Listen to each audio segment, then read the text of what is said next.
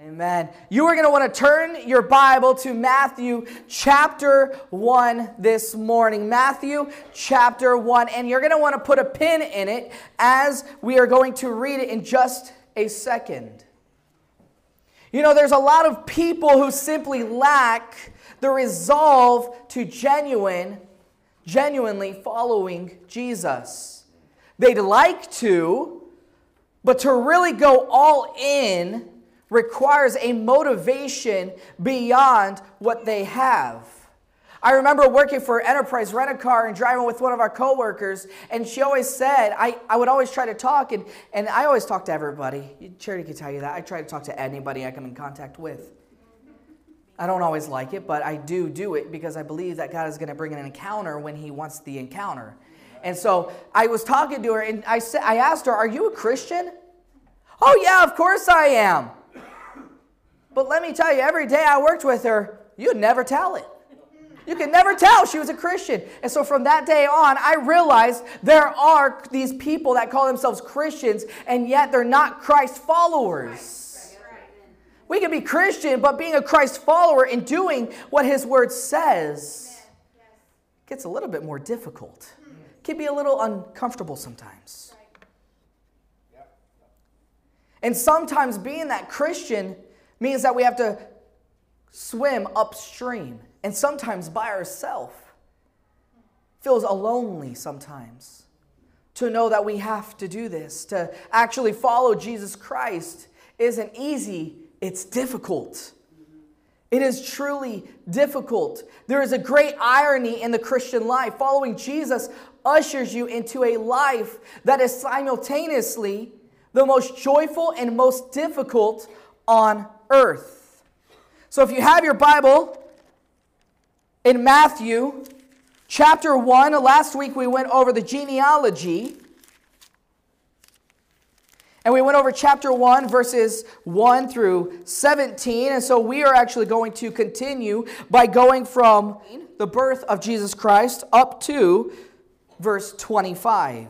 So that's chapter 1 of Matthew, verse 18 through 25. It says, "This is how the birth of Jesus Christ came about. His mother Mary was pledged to be married to Joseph, but before they came together, she was found to be with child through the Holy Spirit. Because Joseph, her husband, was a righteous man and did not want to expose her to public disgrace, he had in mind to divorce her quietly. But after he had considered this, an angel from the Lord appeared to him in a dream and said, 'Joseph, son of David, do not be afraid to take Mary home as your wife, because what is conceived in her is from the Holy Spirit.' Verse 21, 'She will give birth to a son, and you are to give him the name Jesus, because he will save his people from their sins.' All this took place to fulfill what the Lord has said through the prophet. 'The virgin will be with child and will give birth to a son, and they will call him,' what? Emmanuel, which means God with us. When Joseph woke up, he did what the angel of the Lord had commanded him and took Mary home as his wife. But he had no union with her until she gave birth to a son. And he gave him the name Jesus." And we're going to dissect that in just a few moments. So you might want to put your little bookmark in there, because we're going to dissect that in just a little bit. But you know, in John chapter 10, it tells us that Jesus gives us life, and life more what? Abundantly. Psalm 16:11 says that in God's presence is the fullness of joy, and in Psalm 84:10 tells us better is one day in God's presence than 10,000 anywhere else. Amen. But Matthew 16 tells us that if we're going to follow Jesus, we must take up our cross and follow him. So we started this series last week on the upside down Christmas. Last week we talked about the genealogy. So this week we're talking about the story of Joseph. The story of Joseph. Although we don't know a lot about Joseph, we're going to talk about who he is and what he's done.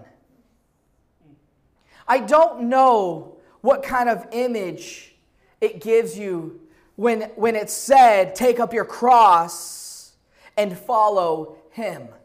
I don't know what kind of image that gives you. But in the ancient world, it was not a very pleasant one. Today we wear crosses made out of diamonds around our necks as a piece of jewelry. Back then, it was a symbol of oppression, torture, and death that caused horror in people who saw it. Imagine with me for a moment. Everybody close your eyes. I think this will be more accurate if you close your eyes. And imagine with me, you go into someone else's house who you just met. You've had 2 encounters with them, great conversation. They invited you over for dinner. You're headed over there. You walk into their baby's room. They're giving you a tour of their house. They walk into the baby's room, and right above their crib, right above their crib, you see a little hangman's noose. And then they say it's time for dinner, so they go over to the kitchen table. And as you look above the kitchen table, you see nothing else but an electric chair. Now you can open your eyes. And in the family room, you see a firing squad. You're telling yourself, I ain't staying, and I'm not letting my kids go over there to play. Why do they got an electric chair up in their kitchen? That's the image it gives me when I think of take up your cross, because it was that symbol back in the day. Paul says in 1 Corinthians 15 that if the resurrection is not true, then followers of Jesus are people that ought to be the most pitied in the whole world because their lives are characterized by a cross. For Paul, following Jesus meant suffering, sacrifice, and persecution. It meant living with unanswered questions. Dying in many ways as a loser. And Paul said, if I get to the end of my life and it's all a hoax, I'm not going to say, oh well, it was all great, abundant life, oh glorious delusion. No, he says, no. If this is all a delusion, then I am the most pathetic person in the world. So let me ask you a question. Does the resurrection have to be true for you to consider your life good? Let me ask that again. Does the resurrection have to be true for you to consider your life to be good? If not, you're not living a life of sacrifice. I say this because a lot of Christians nowadays they'll say, oh, even if it's not true, it was still a great life. Paul would never have said that. To actually go all the way with Jesus, you have to have a strong grasp on why he's worth it. This is what you see in Matthew chapter 1 and 2. Matthew shows you right out of the gate how difficult it is to follow Jesus and how Jesus' first followers found the motivation to do so. And by the way, if I asked you to name Jesus' first followers, you'd probably get it wrong. You'd probably say Peter, James, John, etc. But Matthew starts much earlier than that. Check it out with me again, and I have it up here on the screen because I want us to look at it. In Matthew chapter 1, verse 18 through 25, we're only going to look at verse 18 and verse 19. It says, "Now the birth of Jesus Christ took place in this way. When his mother Mary had been betrothed to Joseph, before they came together, she was found to be with child from the Holy Spirit." It continues in verse 19. "And her husband Joseph, being a just man and unwilling to put her to shame, resolved to divorce her quietly." To divorce her quietly. Okay, so first, let's talk about betrothal. What is betrothal? It was the Jewish custom called Kedushin. Turn to the person next to you and say Kedushin. Now, if you watch Kung Fu Panda, I'm not saying Kadoosh, okay? It's not Kadoosh, okay? It's not the little pinky move. No, it's Kedushin. Kedushin. So to make sure you got it, turn to the person on the other side of you and say Kedushin. Kedushin. A young man and his fiancée would get legally married, but they had to wait a year before they were allowed to live or sleep together. Which has to be, if I have to say, one of the dumbest traditions ever invented. One of the reasons was to make sure the girl was pure. You see, in those days, marriages were arranged. Your parents got to choose who you married, which is one of another reason I'm thankful I don't live back then. When you choose a wife for your son back then, you'd pay a huge bride price to the bride's family. Now, if you have a bunch of daughters, you made it good, okay? You just made it good, guys. You made it good. But you see, the parents paying the price wanted to make sure that the girl was pure. So they required a year of waiting before you could live or sleep to make sure she wasn't pre-pregnant or whatever. After a year, that was clear. Obviously, it only takes 9 months. So then you could live together and have sex. But in every other way, during the betrothal, you were considered to be married. To get out of it, you had to get an official divorce. And well, we know, as we just read, during the betrothal period, Mary shows up pregnant. Can you imagine for a minute how painful and humiliating that must have been for Joseph? What would it have been like to hear this from the girl you just married and haven't even been able to sleep with yet? Joseph, of course, doesn't believe her. And as I read it, I can just imagine in my mind that he's like, "Oh, right. The Holy Spirit got you pregnant. Did he give you a pet unicorn too?" I can just imagine what he's going on thinking. But Joseph was, for whatever it was worth, a good guy and kind. So he arranged to break the betrothal quietly. Legally, he could have had her what? Stoned. He could have had her stoned. But it didn't stop there. In verse 20, "But as he considered these things, behold, an angel of the Lord appeared to him in a dream, saying, 'Joseph, son of David, do not fear to take Mary as your wife, for that which is conceived in her is from the Holy Spirit. She will bear a son, and you shall call his name Jesus, for he will save his people from their sins.' All this took place to fulfill what the Lord had spoken by the prophet. 'Behold, the virgin shall conceive and bear a son, and they shall call his name,'" what? Emmanuel. which means God with us. When Joseph woke up from sleep, he did as the angel of the Lord commanded him. He took his wife, but knew her not until she had given birth to a son. And he called his name Jesus. Do you ever wonder, why did God do it this way? Why did he do it this way? I mean, it ruined both Mary and Joseph's reputations. The angel didn't show up and explain the situation to everybody.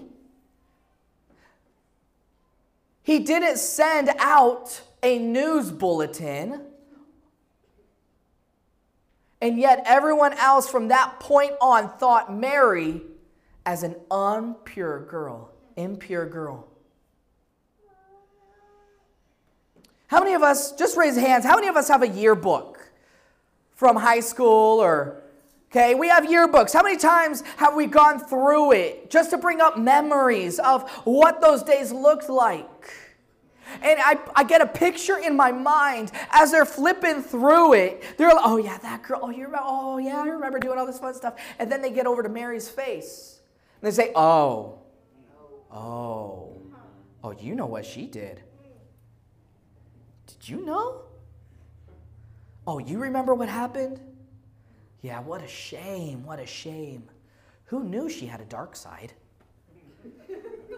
You know, I can only imagine what is going on in these people's minds.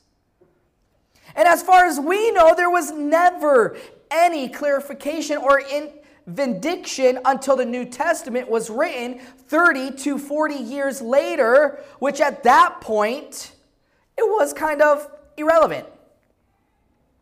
And when Joseph married her, it seemed like he was confessing that the baby was actually his. This pregnancy ruined both of their reputations in the community. Mary didn't get the storybook wedding she'd always dreamed about, with her dad walking her down the aisle and all her friends and family present. I know that for many women, your wedding day is the most highly anticipated, expensive, if I don't say, planned one day of your life. It's like having a daughter practice walking down the aisle, anticipating for that special day, while all the dads are saying, how am I going to pay for it? Just because Mary lived 2,000 years ago, don't assume that she was vastly different. Her dreams for her own beautiful wedding day were shattered, ruined not by an angry mother-in-law, but by Jesus himself.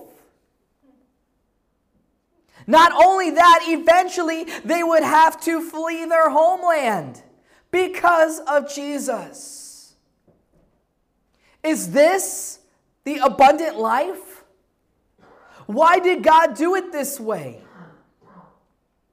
I think the Holy Spirit is laying out a pattern from Jesus' birth for how people will have to follow him. So I want to give you 4 elements from Joseph's life about following Jesus, and then show you where Joseph got the strength to do them. Joseph is not just an inspiring figure from the past, but a compelling example for the future.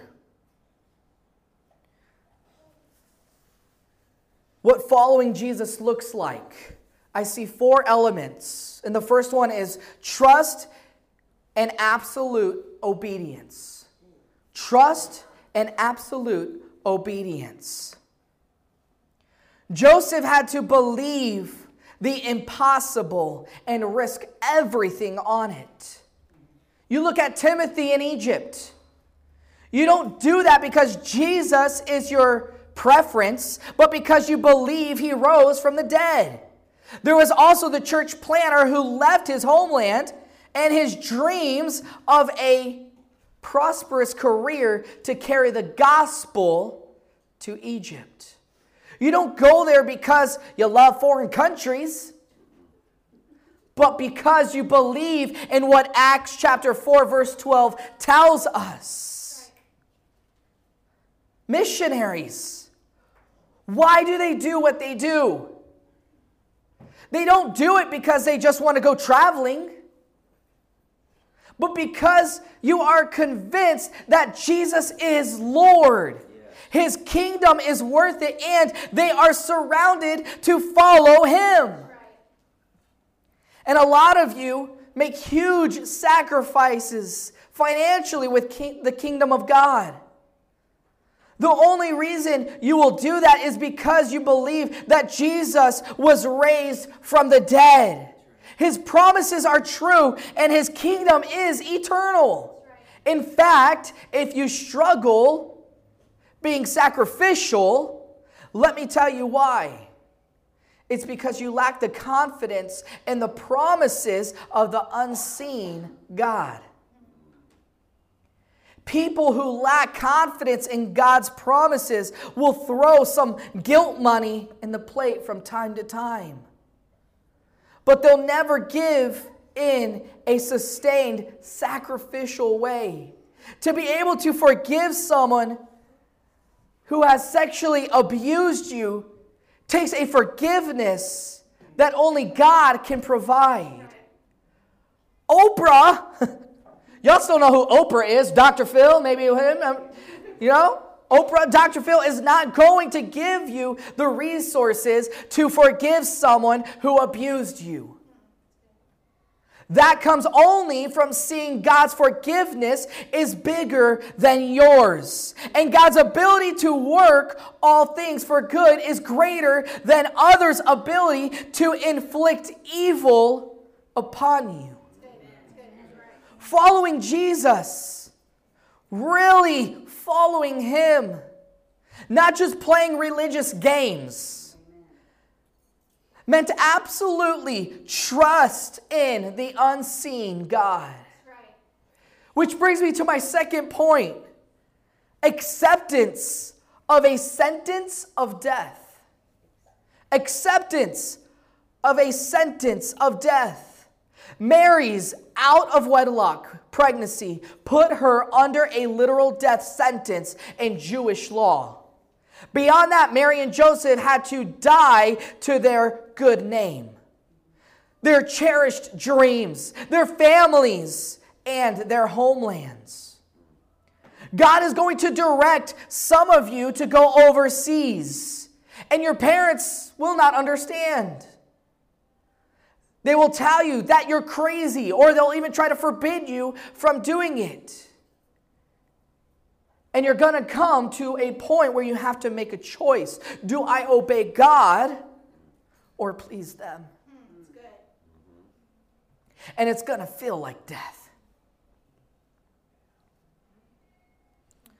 A man by the name of John Bunyan wrote Pilgrim's Progress. Spent many years in prison for preaching the gospel in his own country. He says this: the parting with my wife and poor children has to have been to me in this place as the pulling the flesh from my bones.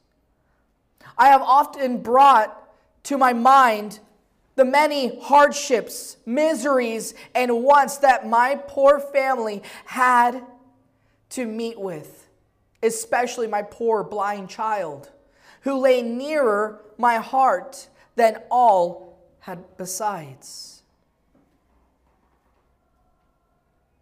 He continues on, if ever I would suffer rightly, I must first pass a sentence of death upon everything that can properly be called a thing of this life.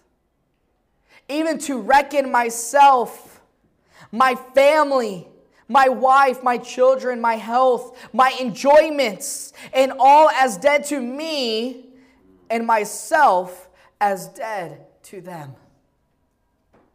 Sounds harsh. And yet I want you to turn your Bible to Luke Matthew, Mark, Luke, and we're going to look at chapter 14. Luke chapter 14, verse 26. Luke chapter 14, verse 26. It says, in red, if anyone comes to me and does not hate his father and mother, his wife and children, his brothers and sisters, yes, even his own life, he cannot be my disciple. I'm not talking about delinquency and being a father, a husband, or actually feelings of hate.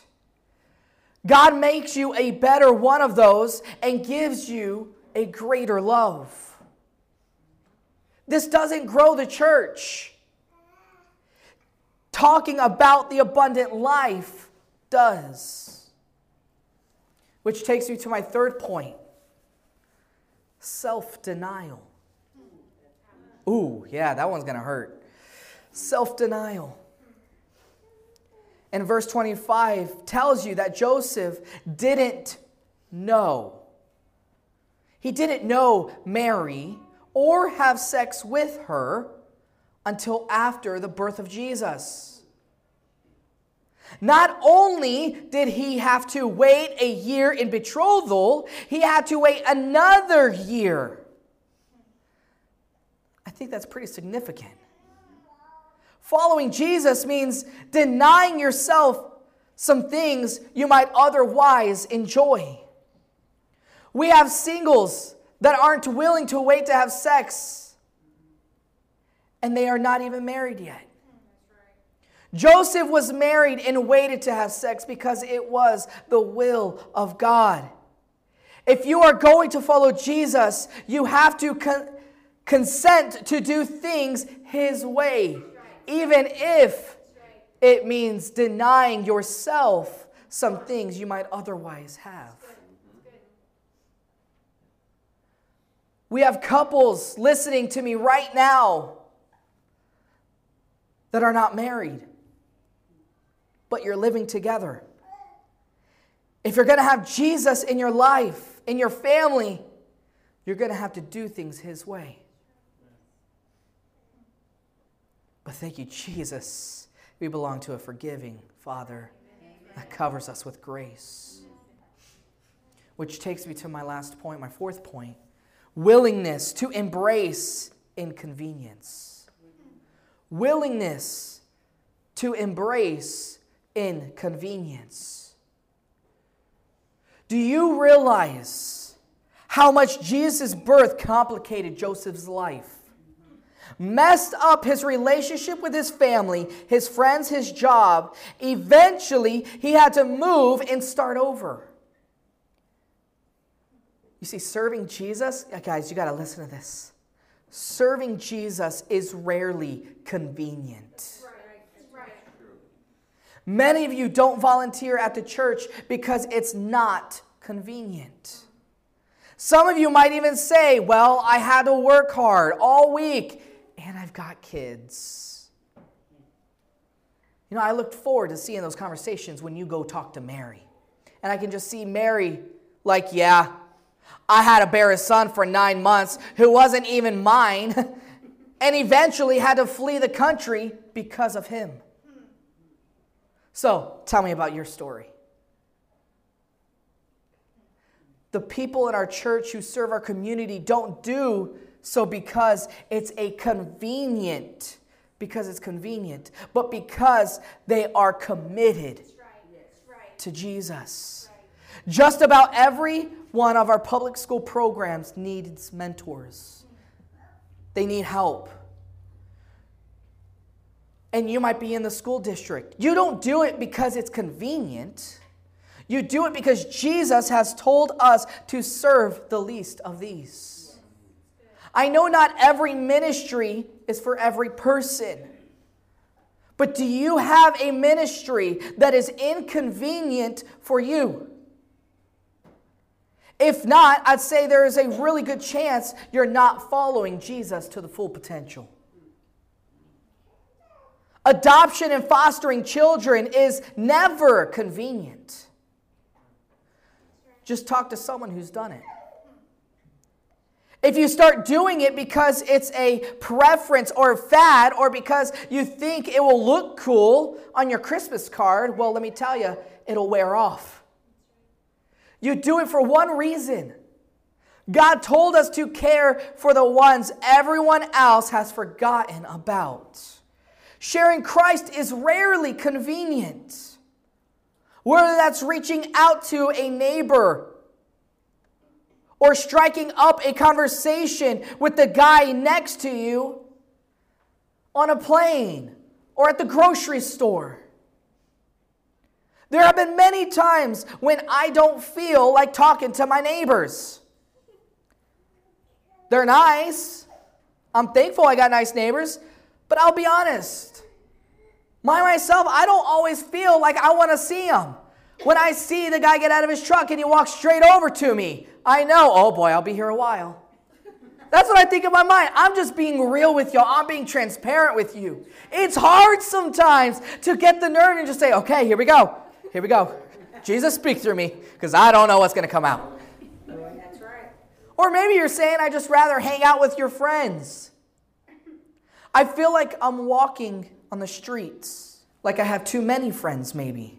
Maybe you're already saying I have too many friends. But my pastor said so what's your name? Okay? Maybe that's you. You know, when I go to the grocery store, I mentioned it in the beginning, I talk to people. I love talking to people. But let me tell you, it would be easy for me to ignore everyone and just get out. But I have to stop and I have to remind myself. And I have to tell the Holy Spirit, okay, I'm yours. I'm yours.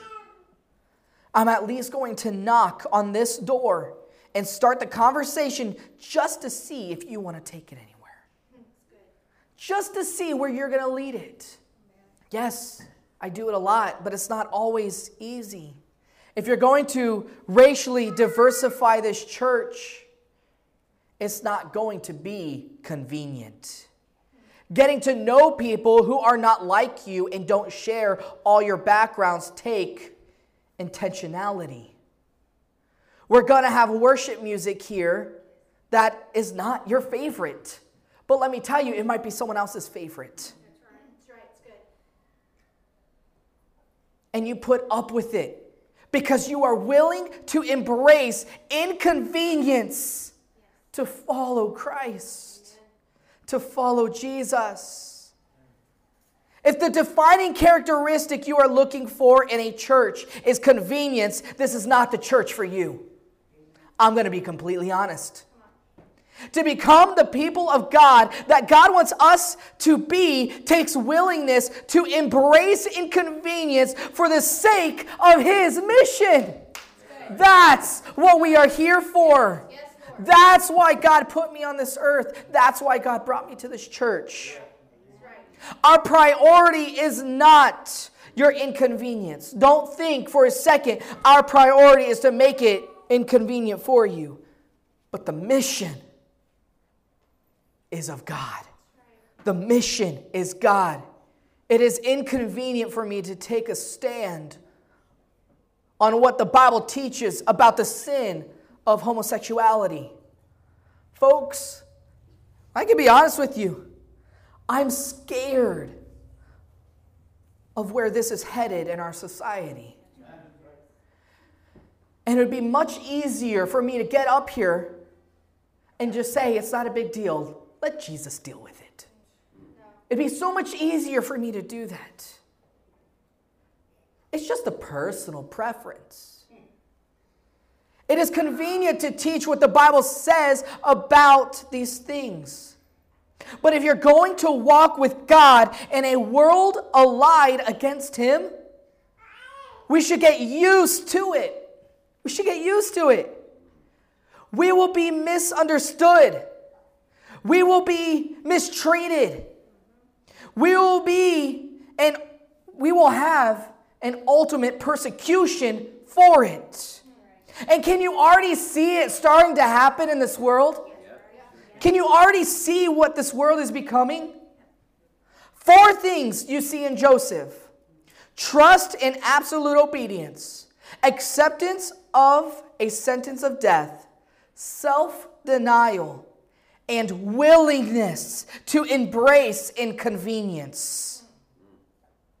So where does the strength come from to do these things? Joseph didn't have an emotional moment of surrender. This was the beginning of a lifestyle of those 4 things. This is really important because unless you get this, you'll never make it. Say that right before you boarded a plane for a long flight to Europe, someone handed you a backpack parachute and told you, wear it. Because the plane was, and you had to wear it, so. Or if I told you, one of your girls, that over the next year, your waistline was going to increase 6 inches and you're going to gain 10 pounds. There's no way you'd be excited. In fact, you might be upset with that. I just said that. I don't know.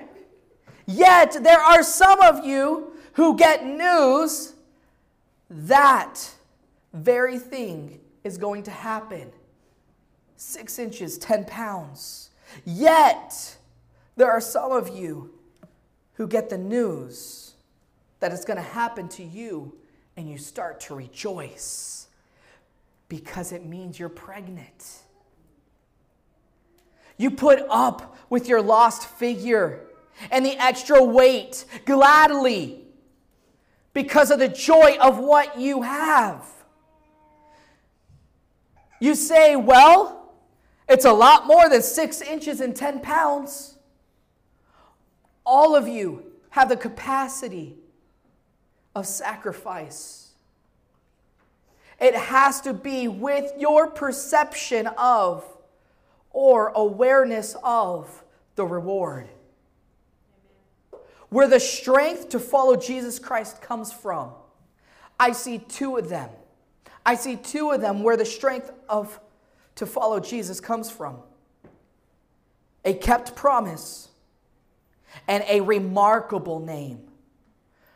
First of all, do you see the word? Let me get over here to verse 23. Do you see the word behold? It's the very first word, behold. In Greek is edao. Edao. Turn to the person next to you and say edao. Edao. Sounds like a ninja move. Edao. And it's actually a strong word, this word in Greek, edao. It's like saying, look at this, because when you see this, you'll have the strength to do what God is asking you to do. What is he telling them to look at in this? What is he telling them to look at in verse 23? Behold, the virgin shall conceive and bear a son, and they shall call his name Emmanuel, which means God with us. So my first one was a kept promise. This is a quote from a prophecy given in Isaiah chapter 7, verse 14. And it's actually kind of a strange one. So let me unpack it for you. You see, originally it was given to King Ahaz in Judah in 700 BC, when the armies of Syria were about to attack and destroy his kingdom. Well, because Ahaz was so wicked, and he knew it, he didn't feel like he could ask God for help. So he despaired. Word came through the prophet Isaiah, however, that God was not going to allow the kingdom to be destroyed because God wanted to keep his promise to Abraham. And Isaiah tells Ahaz that God is going to give him a sign of it. Well, unbelievably, Ahaz doesn't want a word from God because then he'll be obligated to do it. So he says, nope, don't give me a sign. And Isaiah says, you don't get to make the rules. Here's your sign. God is going to accomplish his purpose whether you want him to or not. Behold, the virgin shall conceive and bear a son, and they shall call his name Emmanuel, which means God with us. Now, the word virgin in Hebrew can mean one of two things. It could mean a girl who's never had sex, or it could just mean a girl of marriageable age. In this context, everyone would have assumed it meant just a girl marriageable age. And they would have been like a young woman shall conceive. Big deal. Young women conceive all the time. That's like saying the proof of this prophecy is that the birds will chirp and the dogs will bark. And it happened. Someone in Ahaz's household had a baby, and that was the sign. But it didn't seem that impressive. And for 700 years, this prophecy was kind of a mystery in Scripture because it just seemed kind of out of place. But now, through the angel, God says, this is actually what I was talking about. It's not just that a young woman will conceive, but a virgin. The other meaning of that word, a girl who has never been with a man, will conceive. That is a little more impressive. And in that miraculous birth, I will deliver Israel from all their fears and fulfill my promise to Abraham. Ahaz was thinking deliverance from one invading army. God was promising ultimate deliverance from all enemies. In that moment, Joseph saw that God was faithful to keep to the fullest all the promises he had made. Brother Rick, would you be able to come and play? The time looked dark.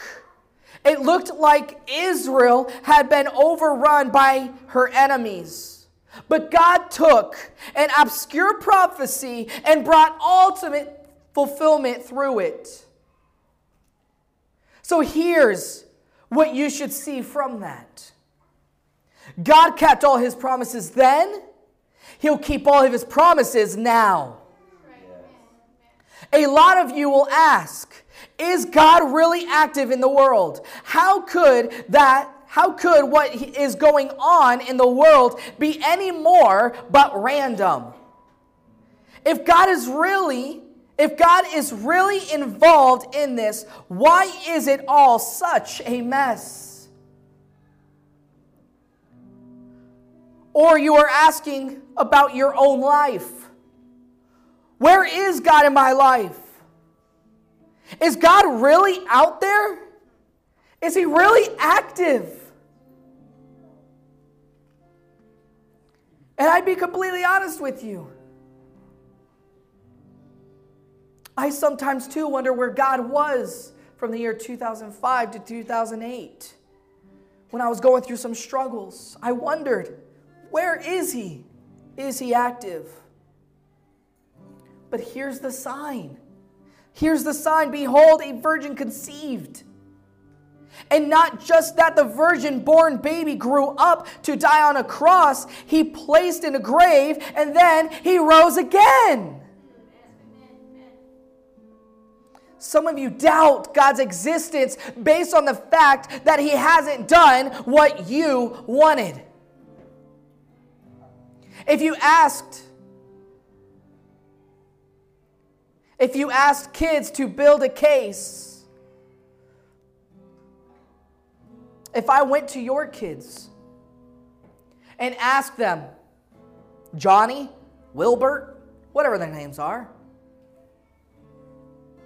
does your mommy and daddy give you everything you want? What are they going to tell me? No. No. So what kind of case is that? What kind of case would that be? Your trust in God should not be based on how well He has fulfilled your expectations, but based on the signs that He has left for you. Behold, a virgin has conceived. By the way, could I just say this? Joseph was able to have that kind of faith because he knew the Word of God. Many of you waver in faith because you don't really know the Word of God. The strength of your faith cannot exceed your knowledge of the promises of God. And yet that came to my second point, the remarkable name. The remarkable name. This baby is given two names in these verses. The first one was Jesus, and the second one was Emmanuel. That always confused me as a little kid, because I wanted to know, well, which name was he? Was one of them like a nickname? Did people just call him? Did his friends just call him that? What's your name? Jesus. My middle name is Christ, but my friends call me Emmanuel. I've always wondered what it was and why there were two. And yet the first name, Jesus, indicates what he does. The second, Emmanuel, who he was. Oh, Jesus means in Hebrew, God saves. But Emmanuel means God with us. In those two names, Joseph got a picture of the glory of God. The most foundational doctrine of Christianity is that Jesus was 100% man and 100% God. Born of a human. Mary, so he was fully man. But he was virgin born. She was impregnated by the Holy Spirit. So fully God. This doesn't mean God came down to have sex with her. He was born as a man because he had to be a man to be our true representative on the cross. He lived the life we were supposed to live. He had to face everything we faced and pass every test we have failed. And died the death we were condemned to die. He took our place on the cross as our representative. And he could only do it, and he could only do that if he was fully man. He had to be God for two reasons. The first one, the only one capable to save like this, and that was God.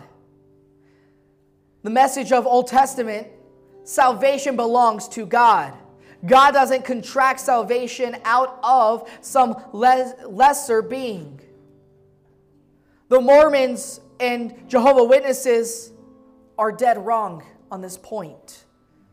The whole point in God's creation of us was to have a relationship with us. In the Garden of Eden, God walked with Adam and Eve every night. Adam and Eve would say, God walks with us. When God led the children out of Israel, out of slavery in Egypt, he did so with a pillar of cloud by day and a pillar of fire by night. And the children of Israel said, the Lord is before and behind us, in Exodus chapter 14, verse 19. God had them build a tabernacle where his glory came to dwell, and they said, God is in the midst of us, as it says in Exodus chapter 25, verse 8. Jesus is born. And the angel says, call him Emmanuel, God is with us. When Jesus left, the Holy Spirit came on the first disciples, and they said, God is in us. You weren't created to serve a distant God who watched over you like a judge. You were created to love a Father and to walk with him like a friend. Do you know God that way? Listen, seeing God as Jesus and Emmanuel gave Joseph the strength to follow Jesus. The secret is that everything that God is asking Joseph and Mary to do, he will do in a much greater sense for them. Like Mary and Joseph, Jesus, God in the flesh, would be misunderstood and falsely accused. The religious establishment would despise and condemn him. Like Mary, Jesus would carry about in his body a death sentence from being falsely accused. Except he actually would die in shame, bearing the curse for someone else.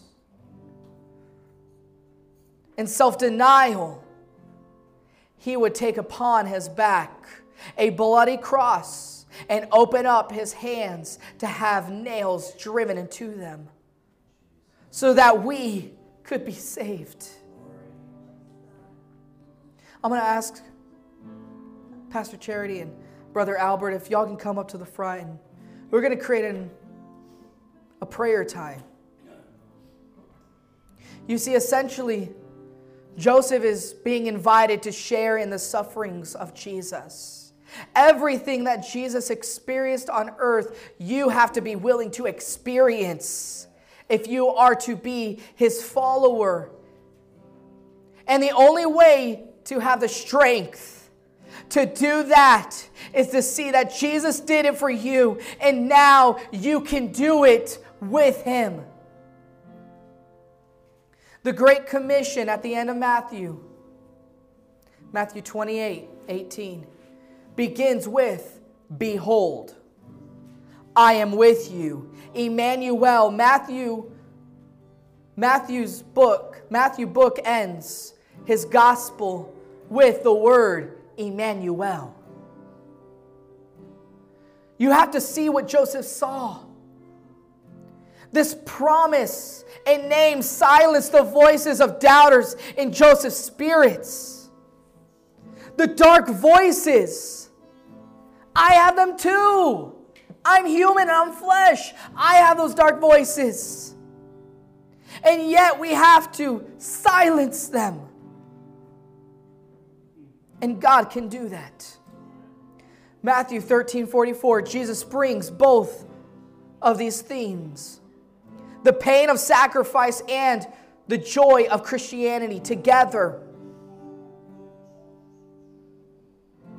Treasure hidden in a field.